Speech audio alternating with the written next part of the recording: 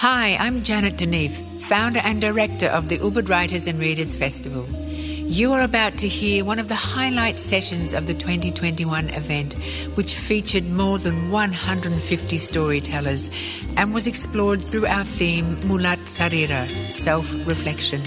So please settle in and let the magic of our 18th year continue.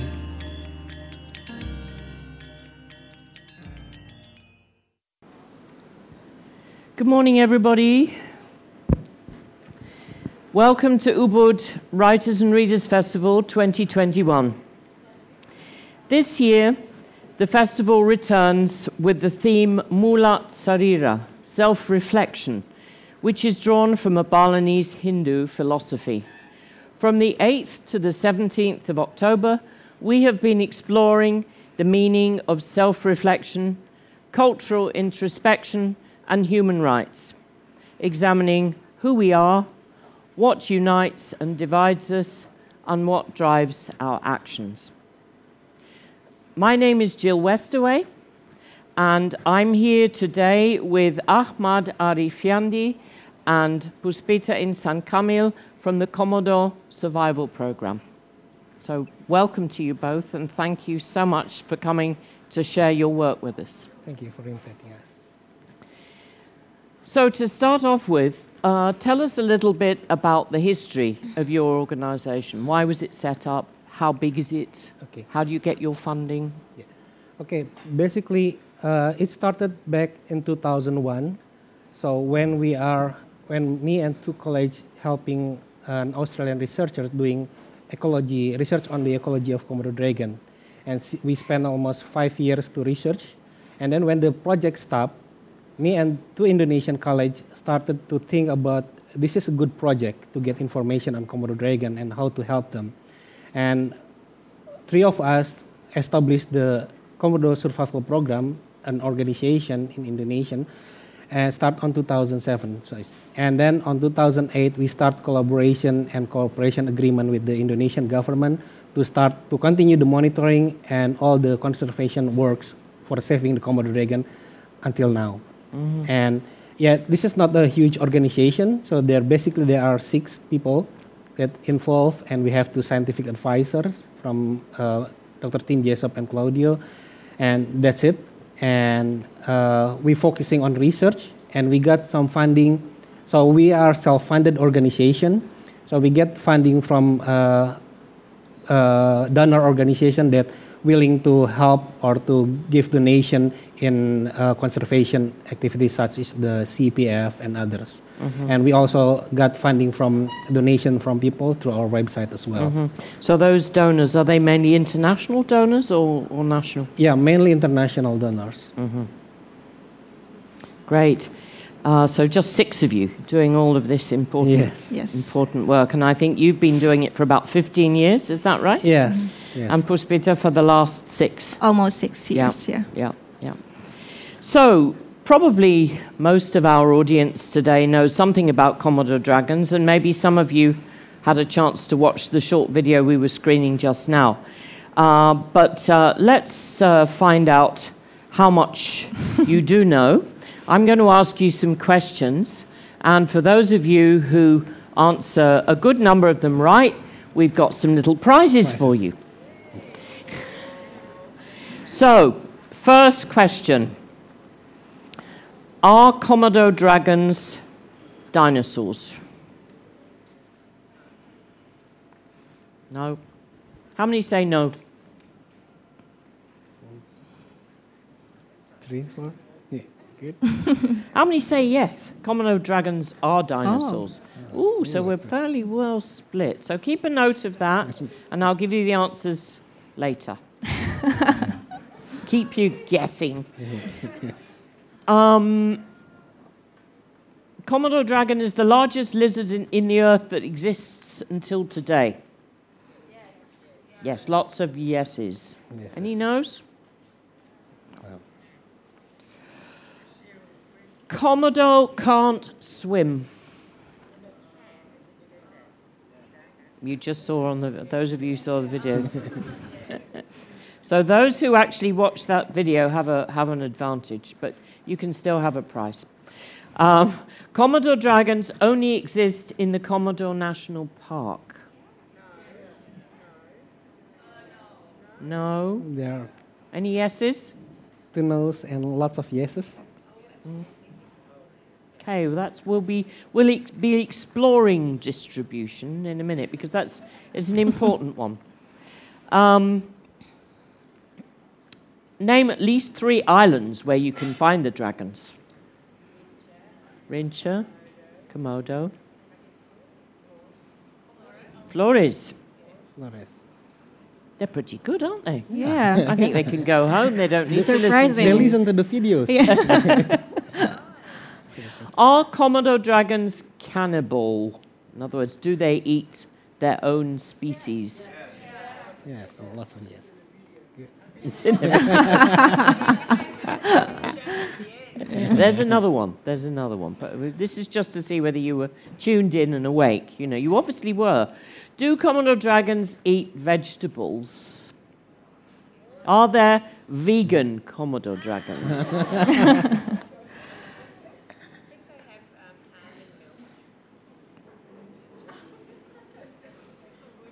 Any yeses? Vegans? No. Any vegan Komodo dragons?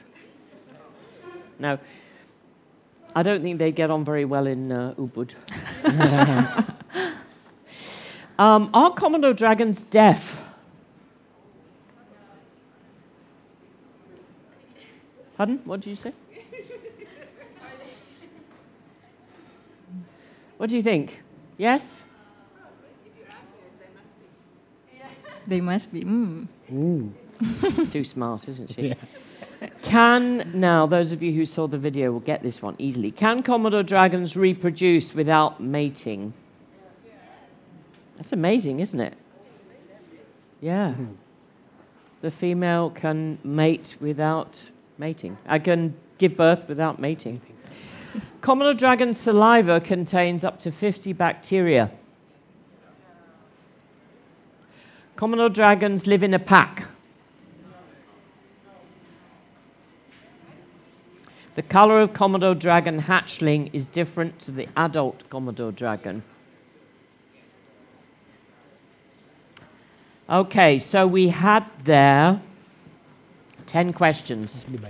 Now, this is trusting your honesty. How many of you got 10 out of 10? Liar! We're going to feed you to the Komodo dragons. Anybody get 10? No. There were 10 questions. How many of you got 10 right? 10 correct answers. Oh, sorry. Are Komodo dragons dinosaurs? No. 3 islands where you can find Komodo dragons. Rincha, Komodo, Flores. Are Komodo dragons cannibals? Yes. Do Komodo dragons eat vegetables? No. Are Komodo dragons deaf? Yes. Can they reproduce without mating? Yes. Are they the largest lizard on the earth? Yes. Can they swim? Komodo can't swim. Yeah. False. Komodo dragons only exist in the Komodo National Park. False. Komodo dragon saliva contains up to 50 bacteria. True. Komodo dragons live in a pack. No. False. And the color of Komodo dragon hatchling is different to the adult Komodo dragon. True. So, now you're in a position to tell me. Who got 10 right? Nobody? 9? 9. Give the lady give the lady a prize.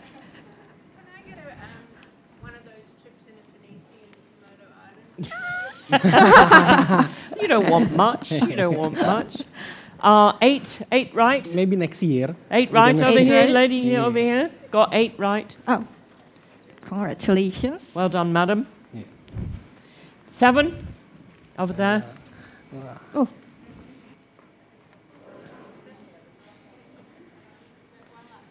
So we ran out of book, but we still We've have still lots of got postcards postcards. for everyone. Okay. 6.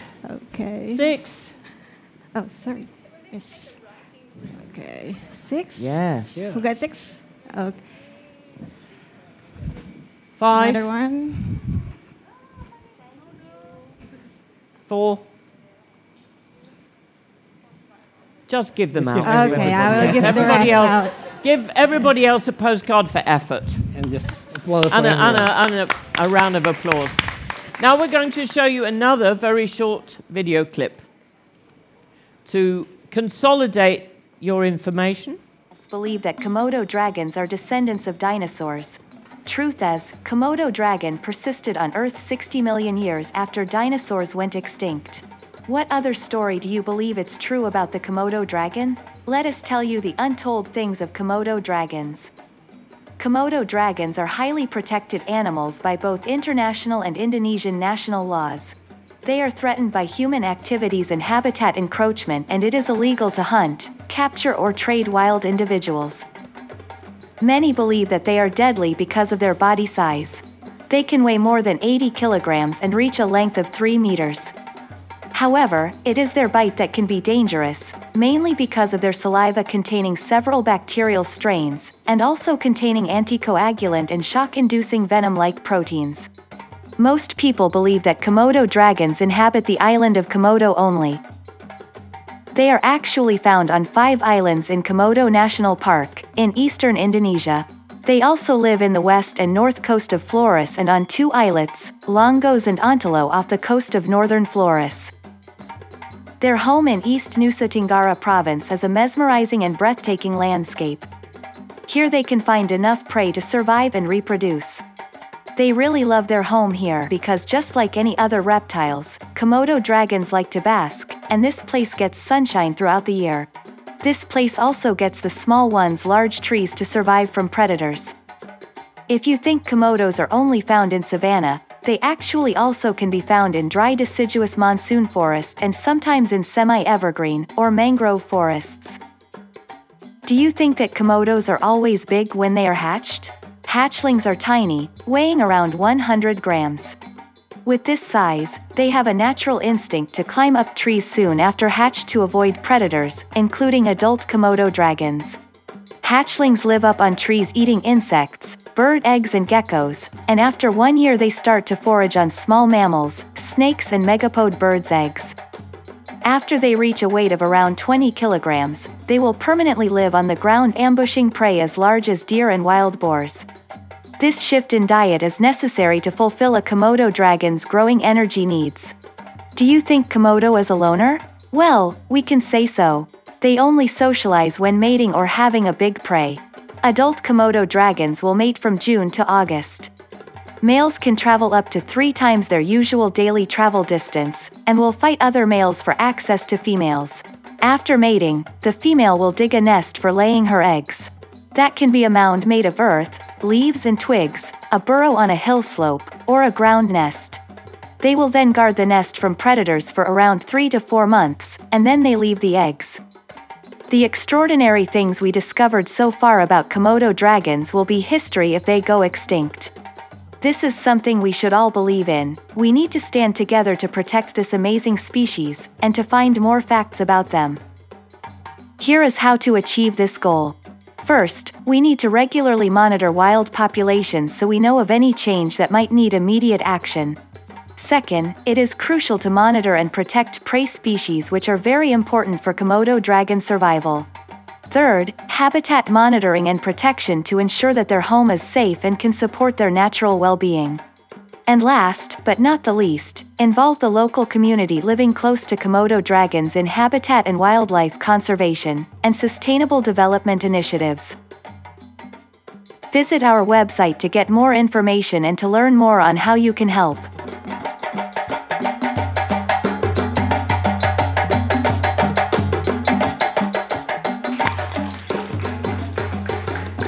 Very nice. Thank you. At the latter part of that video, there was a 4-point strategy to prevent the Komodo dragon from becoming extinct. Yeah. Could you elaborate a little bit more on that strategy? Because it's quite a lot to absorb all at once. Yeah, I think there are 4 strategies that we think very important because first of all, we can conserve them, we can save them without knowing the population are. So that's the first thing that we know to understand where Komodo dragon live, and we always monitor the population. Whenever they're declining, there's immediate action, and when it's stable, we have to keep that way. Shall we just have a look at the distribution map there, just because I think that's an important thing that comes out of the video. Yeah. The actual distribution, that it's not in fact just the national park. Yeah, because the information on Komodo dragon is very limited, and as you may aware that when we ask questions, that lots of people knowing the Komodo dragon only in Komodo National Park, and some of them only know that only Komodo Island, but in the reality, they are also in Flores, which is unfortunately in Flores there are no attention, and because people doesn't know there are dragon over there. And in the reality as well, that the dragon who facing threat, the biggest threat is the one on Flores because they live side by side with human. Yeah, that's why we need to understand the distribution, and we are always to monitoring their population. The second one that we think important is to secure the food. We have to monitoring the food because one of the important factor to conserve the dragon is to make sure their prey or their food availability, which is the deer. And unfortunately, deer is the one who being poached by illegal poacher, and mostly on Flores because most of the area is not protected. In Komodo National Park, where it's very secure and safe, they are fine, but on Flores, we need to put more effort. And the third thing that we understand is for sure the habitat protection, because if the habitat is not protected and the deer is being poached by people, so it will less chance for Komodo dragon to survive. And the last but not least is how to involve the community, because especially in Flores and some tiny area in Komodo National Park, there are some people that coexist with dragon. So if we are not involve them and we are not getting benefit of the presence of the Komodo dragon, they won't help us to conserve the species. So that's why we always have to involve people. Yeah. Puspita, would you like to add a little bit to that last one? Yeah, maybe can you have the second slide of the PowerPoint, because I want to show how we involve the local people. Sure. Because actually the heart of conservation is people. When we involve the local people to feel that this species is also important, not for the environment only, but also for them, it's very beneficial for the conservation itself. So if you can see in the Flores Island, we have several activities that involve local people, like for example training, and then we also give education to small children. We give the storybook, we create storybook, we create a very new story about Komodo in Flores, because actually they don't have this kind of folklore in Flores Island. Differently with Komodo National Park, they have this kind of belief and folklore that Komodo dragon is the twin of their ancestor, so they feel that Komodo is also their ancestor, so they can coexist with Komodo very well, but not in the Flores. So we have this multifaceted approach to involve the locals, and we successfully secured a habitat for Komodo dragon in Torong Padang. It's in North Flores with local tribe called Ba'ar tribe. And they agree to protect the area together with us and with the government. So that's one example of local people involvement. And it's also quite important because within Komodo National Park, all the area is protected. Sure. But in Flores, only 15% of the area is protected. The majority of the distribution area is not protected. That's why we have to involve people to help us to protect together, because we can't just leave it to the government, because that's for that reason. No, I think that's a very good point. Yeah. Yeah, it's not a protected national park where a lot of them live. So, Puspita, what do you see as the greatest threats to the Komodo dragon? Well, actually, the greatest threat is the deer poaching at the moment. We have this research every year to measure the prey level, especially in the national park.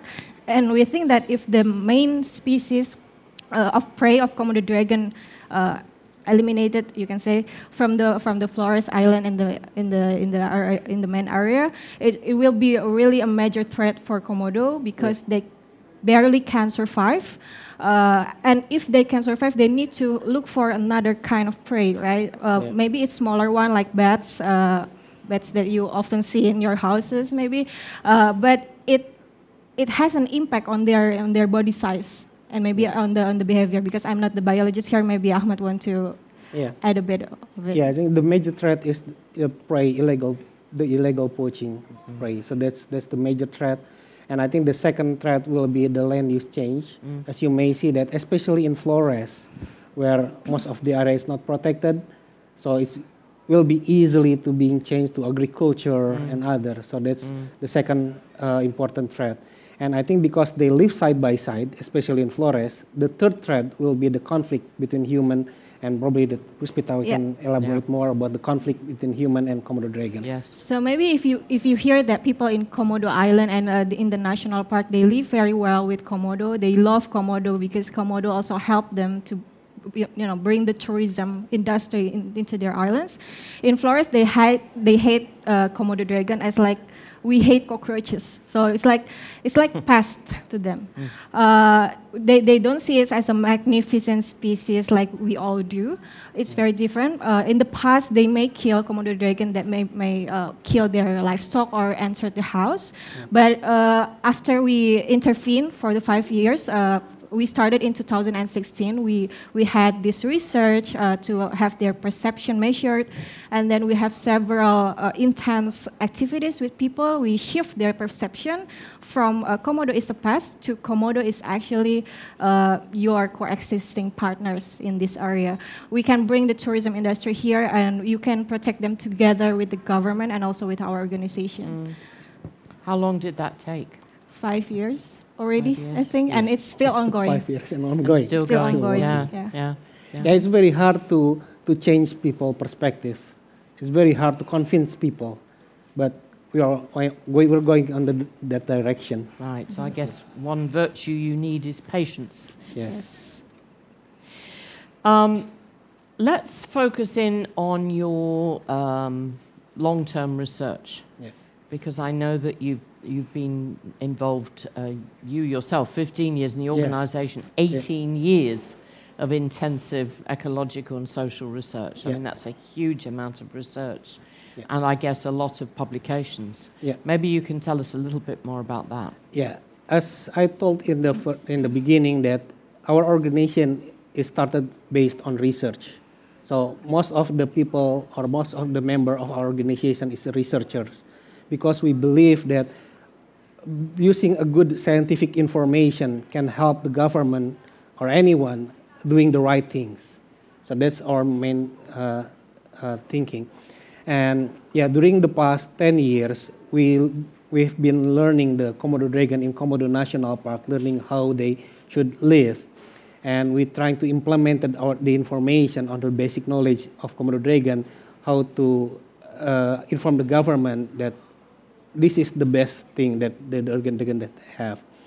And using this information, using this knowledge, that we kind of use this very basic knowledge that can help the government to make a good policy. That's why our organization have position in. We're trying to help the government with a really good information, so in the future they can make a better decision and policy decision. And you write that based on our more than 15 years research, can say 15 years, we published more than 25 publications up till 30 publications. That's internationally recognized journal. So that's helped us to convince the government that the information that we have is really accurate and really good.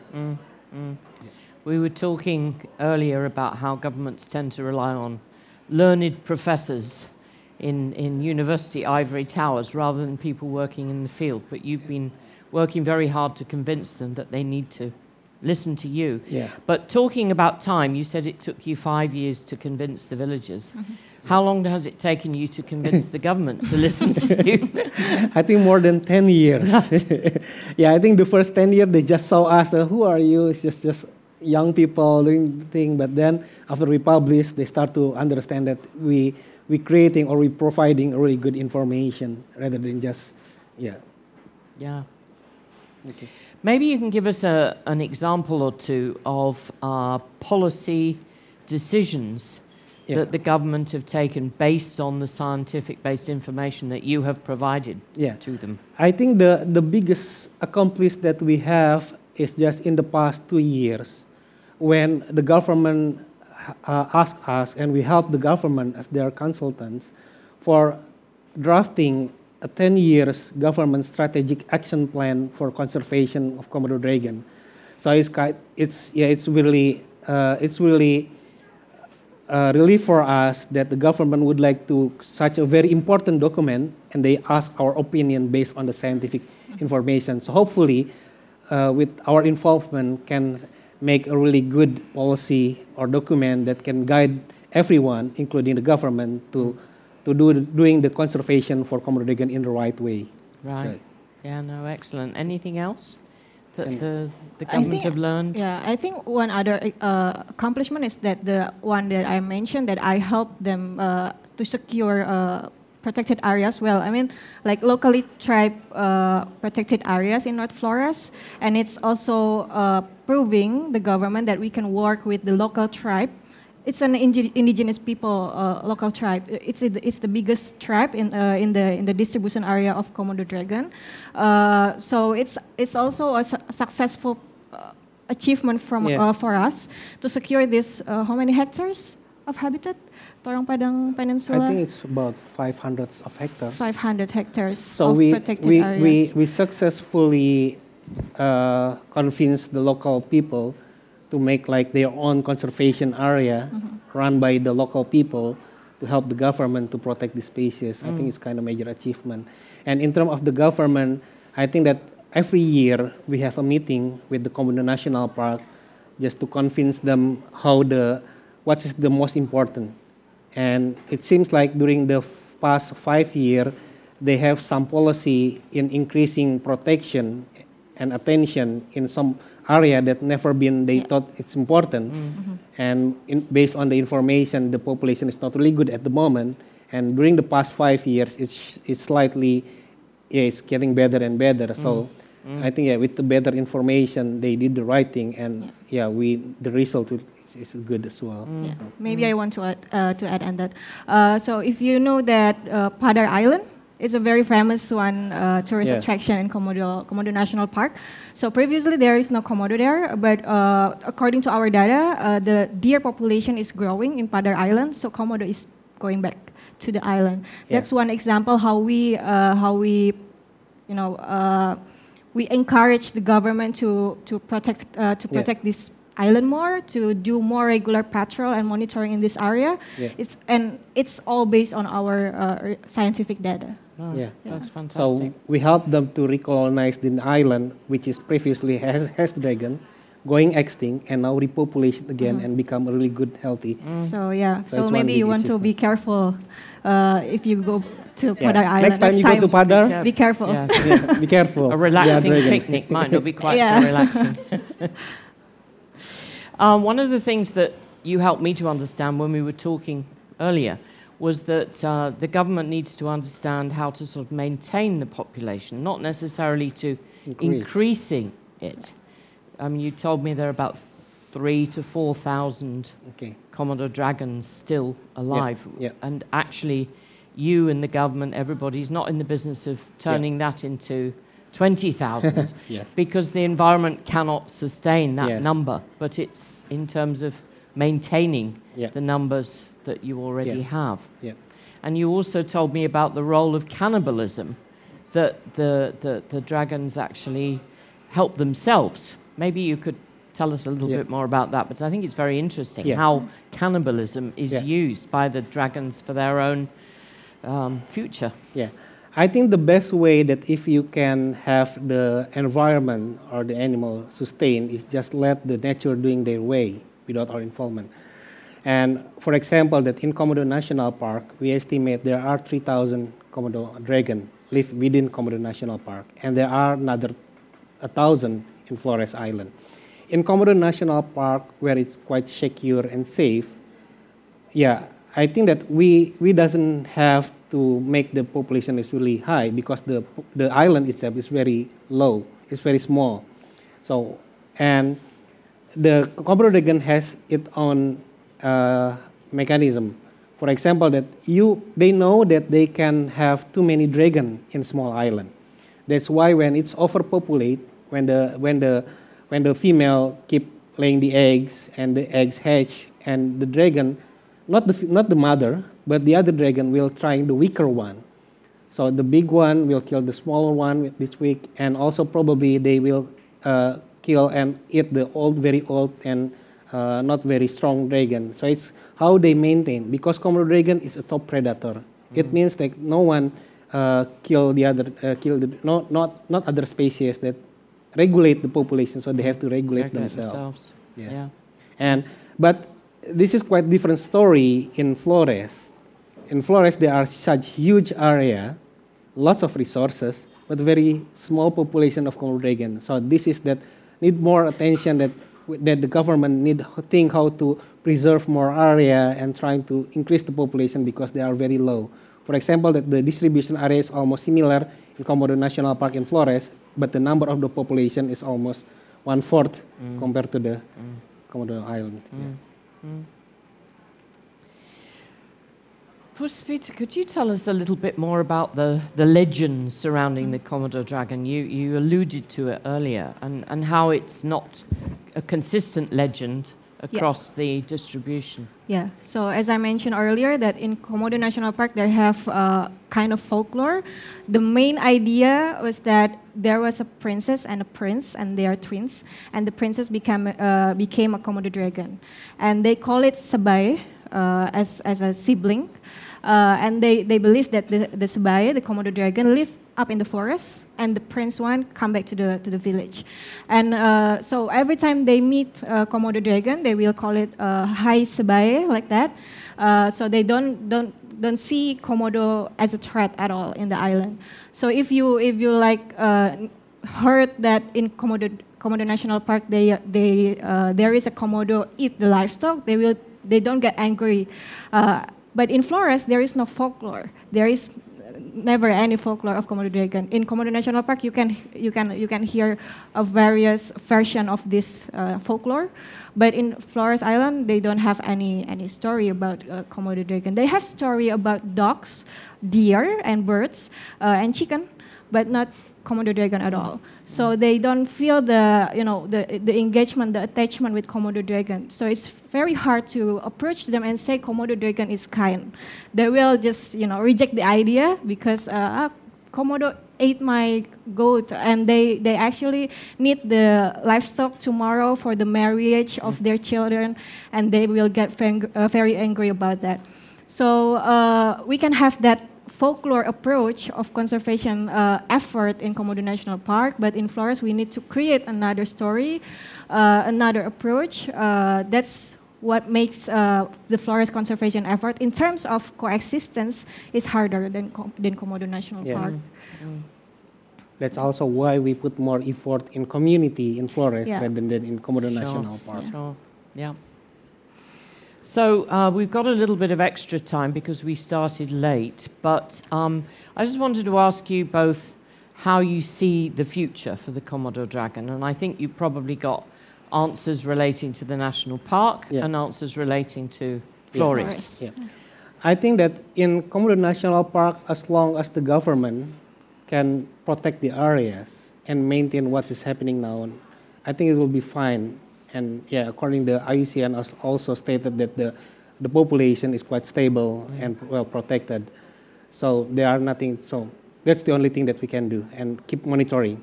But on Flores, it's quite different stories because we know that there are more areas that less protected. So I think there are more effort that need collaboration, not only with the government, because the government that maintain protected areas only few area, only 15% of the area, but the rest, the 85% of the area is need collaboration between the local government, the local people, and the organization like us to work together to help them how to survive.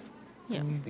But in the future, I think the Komodo dragon in Komodo National Park will be survive, but there are more effort that still need in Flores. Yeah, I think one thing that I want to add that Flores is a very huge area. Other than Komodo dragon, they also have conflict with crocodiles, so they have a quite negative perception of crocodile, lizard, and else. It's a very wild areas.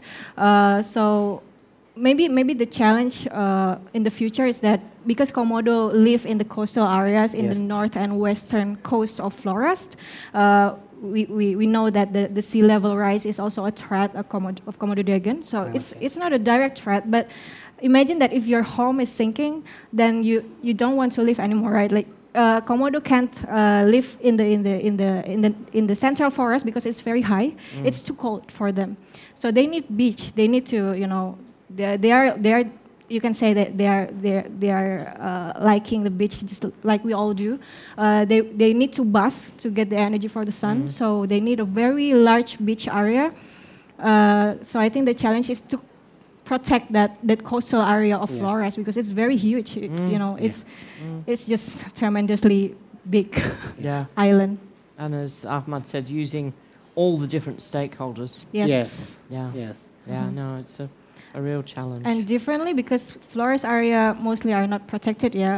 It's quite hard in terms of bureaucracy because in the national park you get one head, but in Flores we need to talk to several stakeholders to protect them. So that's also a big challenge for us in Flores. So in conclusion, that in Flores is like a bigger. We need a bigger deal. We need lots of people involved. We can rely on the government. We can rely on the national park to save the Komodo dragon on Flores. That's everyone to have to help. Now, finishing on a couple of things that we've probably all read about in the news. The fact that there have been recent government proposals to drastically reduce the number of visitors to the area and to charge $1,000 a head. And another probably more controversial, more sensational piece of news, that there were plans going ahead for a Jurassic Park type facility in the Comodo Islands. I wonder if you could comment on those two pieces of news, because I think they are out there and we need to understand, are they true? Are they exaggerated? And how do they fit into your overall strategy?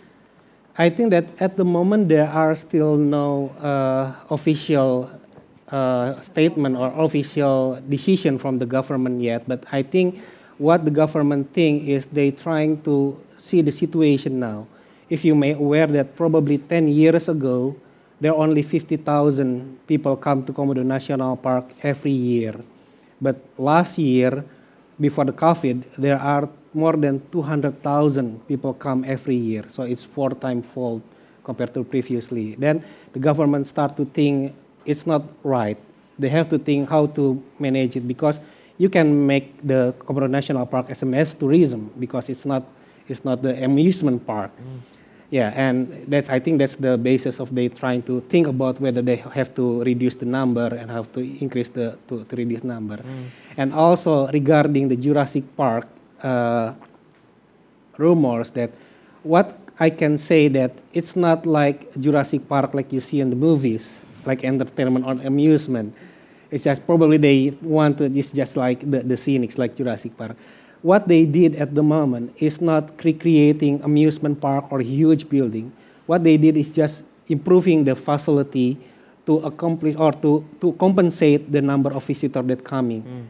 And I think the major idea is to make it safer for everyone, safer for Komodo dragon, because they don't want too many people encroach the habitat, and they want to make sure the safety for the tourism. What they build is they try to improve. They are the pathway that usually you're walking on the ground, but now they elevated, so the tourists will safe walking above them, and the Komodo dragon and other animals still can pass on. And we also, this is something that probably you first ask, what is our role or advise the government? We also ask them that using this facility, you have to make sure that the tourist doesn't come encroach more habitat, so they have to concentrate in certain areas. So you can improve the facility, but not allow people to what you say that to encroach more. So it's just make them in one places. And I think that the government still have good regulation where in Komodo National Park they only allow less than 3% of the area for the tourism. There are still 97% that's still wild and protected. So I think as long as the government can consistent with that, I think it will be fine. And the other thing is, hopefully the government will think twice to make a build resort kind of thing because it's more greater impacts rather than others. But as far as I know, there are still no project that building any resorts or other thing in island at the moment. But it needs to be monitored. Yeah, we need to monitor, and we will always remind the government how to important and how the consequences of such of. Do you want to add something? Well, I think I second Ahmad in this particular topic, because we know that we've been receiving a lot of interview requests from the journalists about this one. But for the Jurassic Park, so-called Jurassic Park, you can say, the project is actually, in one way, it's very safe for the tourists. We heard that Singaporean tourists get bitten in the leg, and it's quite bad news for all of us, for the researcher, for the guide, for government, and we actually want to prevent that by making people only walk in that particular area, and we want Komodo to be secure as well, because we are disturbed by strangers, right? So are they. Yeah. So we want to make the Komodo as safe as possible, and the tourists as safe as possible as well. Hopefully, it won't change anything. I mean, in terms of how people see the Komodo National Park, because we can say they are monitored by the global pressure, right? People's eyes are on them right now, and actually it's a good thing, because public can serve a monitoring role for the government to make a better decision, and also a good criticism as well. Yeah. And our role as a researcher is to providing the data, but not the pressure. So we have different role here, and you can help save them by monitor all of been going on in the national park, and also in Flores as well. Yeah. So, yeah. Right. And I will, of course, that sometimes it's easier to talk, but I will easily, if you come and see whether it's good or not. So I can encourage you to come next year when it's done, and then you can judge by yourself. It's a deal. It's the best one. Yeah. Yeah. Yep. Yeah. Thank you both very much. I think we'll open up for questions, and Ibu Janet is raring to go with a question.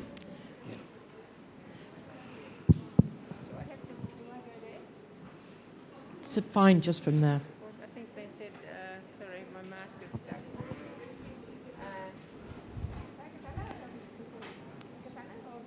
Dari sini bisa ya? Di sini? It's really weird, isn't it? I've got to look this way. So I'm... How can I...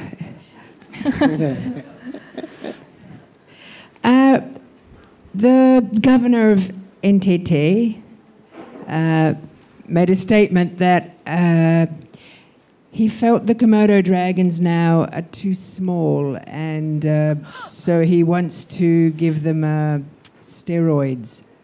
I don't know if you know about this. Okay. And also he had said that he thought it would be better that they moved the Komodo dragons from Rincha onto Komodo Island. So just move them, like they'll get on fine. You just mix, the two different Komodos together and they'll have fun. So anyway, do you know anything about this? Okay. He's made this statement. So I haven't heard anything about that. Yeah, I heard that the government said that the Komodo dragon is smaller, but I think it's just kind of misinterpretation. Probably he was being false information when they received information Komodo dragon on Flores, and he thought it was on Komodo Island. So again, that basically what I can tell is the institution that have the obligation and by the government to manage the Komodo dragon is the Ministry of the Environment. So all the decision will be decided by the Ministry of Environment. And I do believe that we always give like a scientific information regarding for the population. We have a really good information on how is Komodo dragons going, their body weight and other thing, and we inform the ministry. So any decision or any policy regarding moving the dragon or human or government interfere with the population will be based on scientific information. And again, then probably that is just like miscommunication kind of thing. And I do believe that what information that we give to the government is really good because based on, not only based on what we call it, assumption, but really on data. For your information that every year, we always catch the dragon and measure the animal and release. To date, we have more than 1,200, 1,200 dragon that we've been tagging and we monitoring every year. So we know for sure if there are dragons shrinking or other things, and the Indonesian government, the ministry will take immediate action. That's why our organization is working is to provide information. So if there's anything wrong, the government could react before it's too late. Yeah. That's very reassuring. Yeah. Any other question?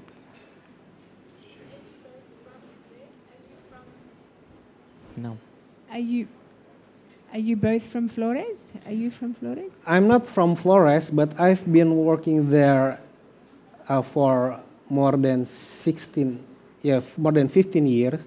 So I think like even though that I'm not Flores, but it will be same as Jill feels like Indonesia is her home. I feel like even I'm Sudanese, I'm not a Flores, but I feel Flores is my home. Your home. So I will do my best to protect them. I think you blend in more than Jill does, though.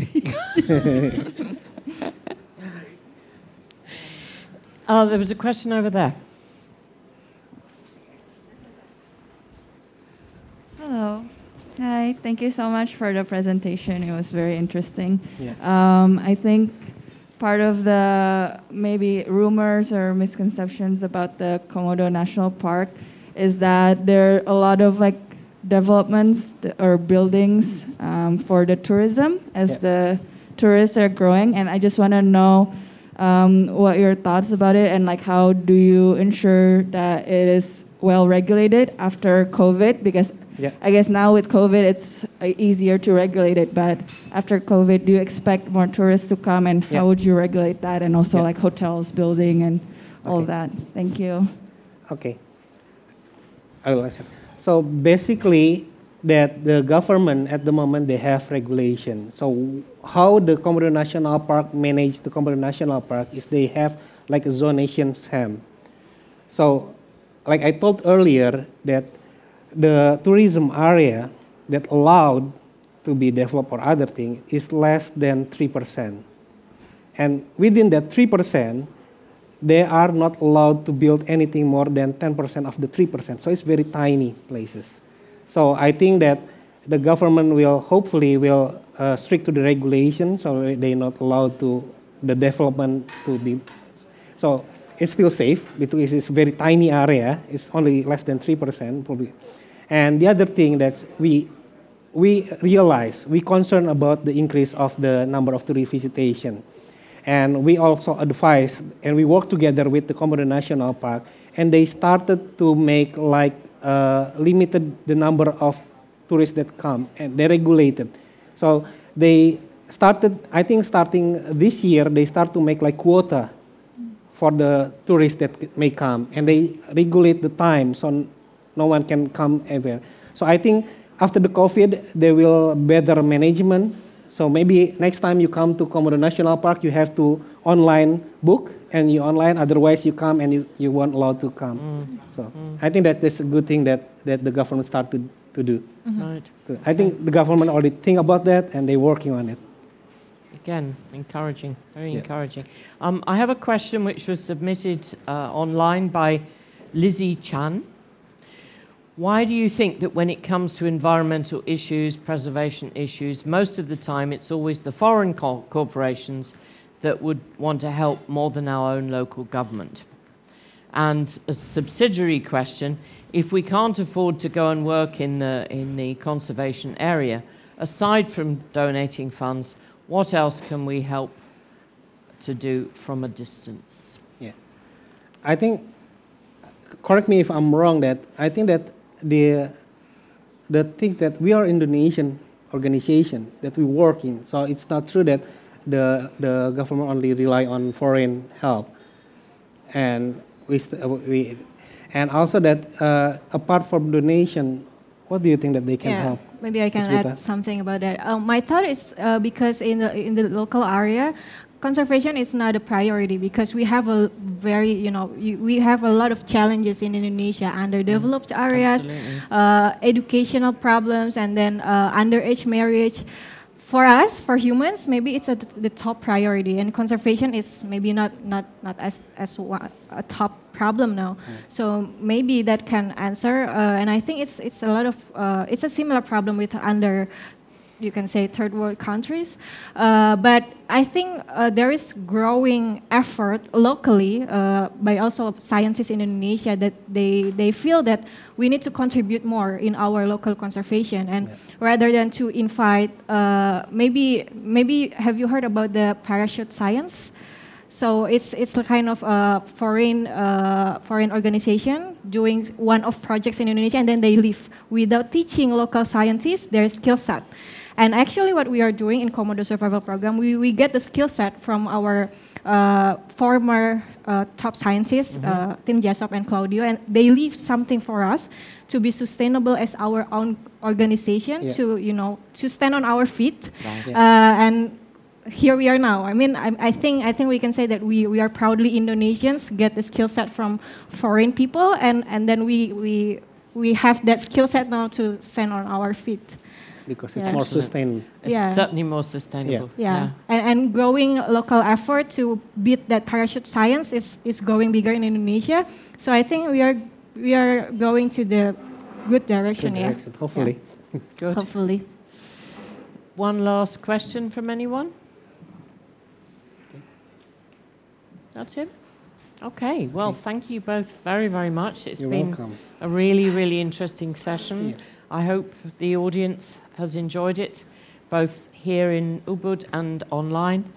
And it certainly stimulated all sorts of new curiosities to learn more about these wonderful Komodo dragons and to actually come and visit you in action. So thank you both very much. Thank you for having us. And thank you for supporting the Yayasan Mudra Swari Saraswati Patrons Program, and to the festival's partners who have made the Ubud Writers and Readers Festival possible in this difficult year. Situation. Follow at Ubud Writers Festival on Instagram, Twitter and Facebook, or visit ubudwritersfestival.com for more information about the rest of the program and news about next year's program. Thank you very much.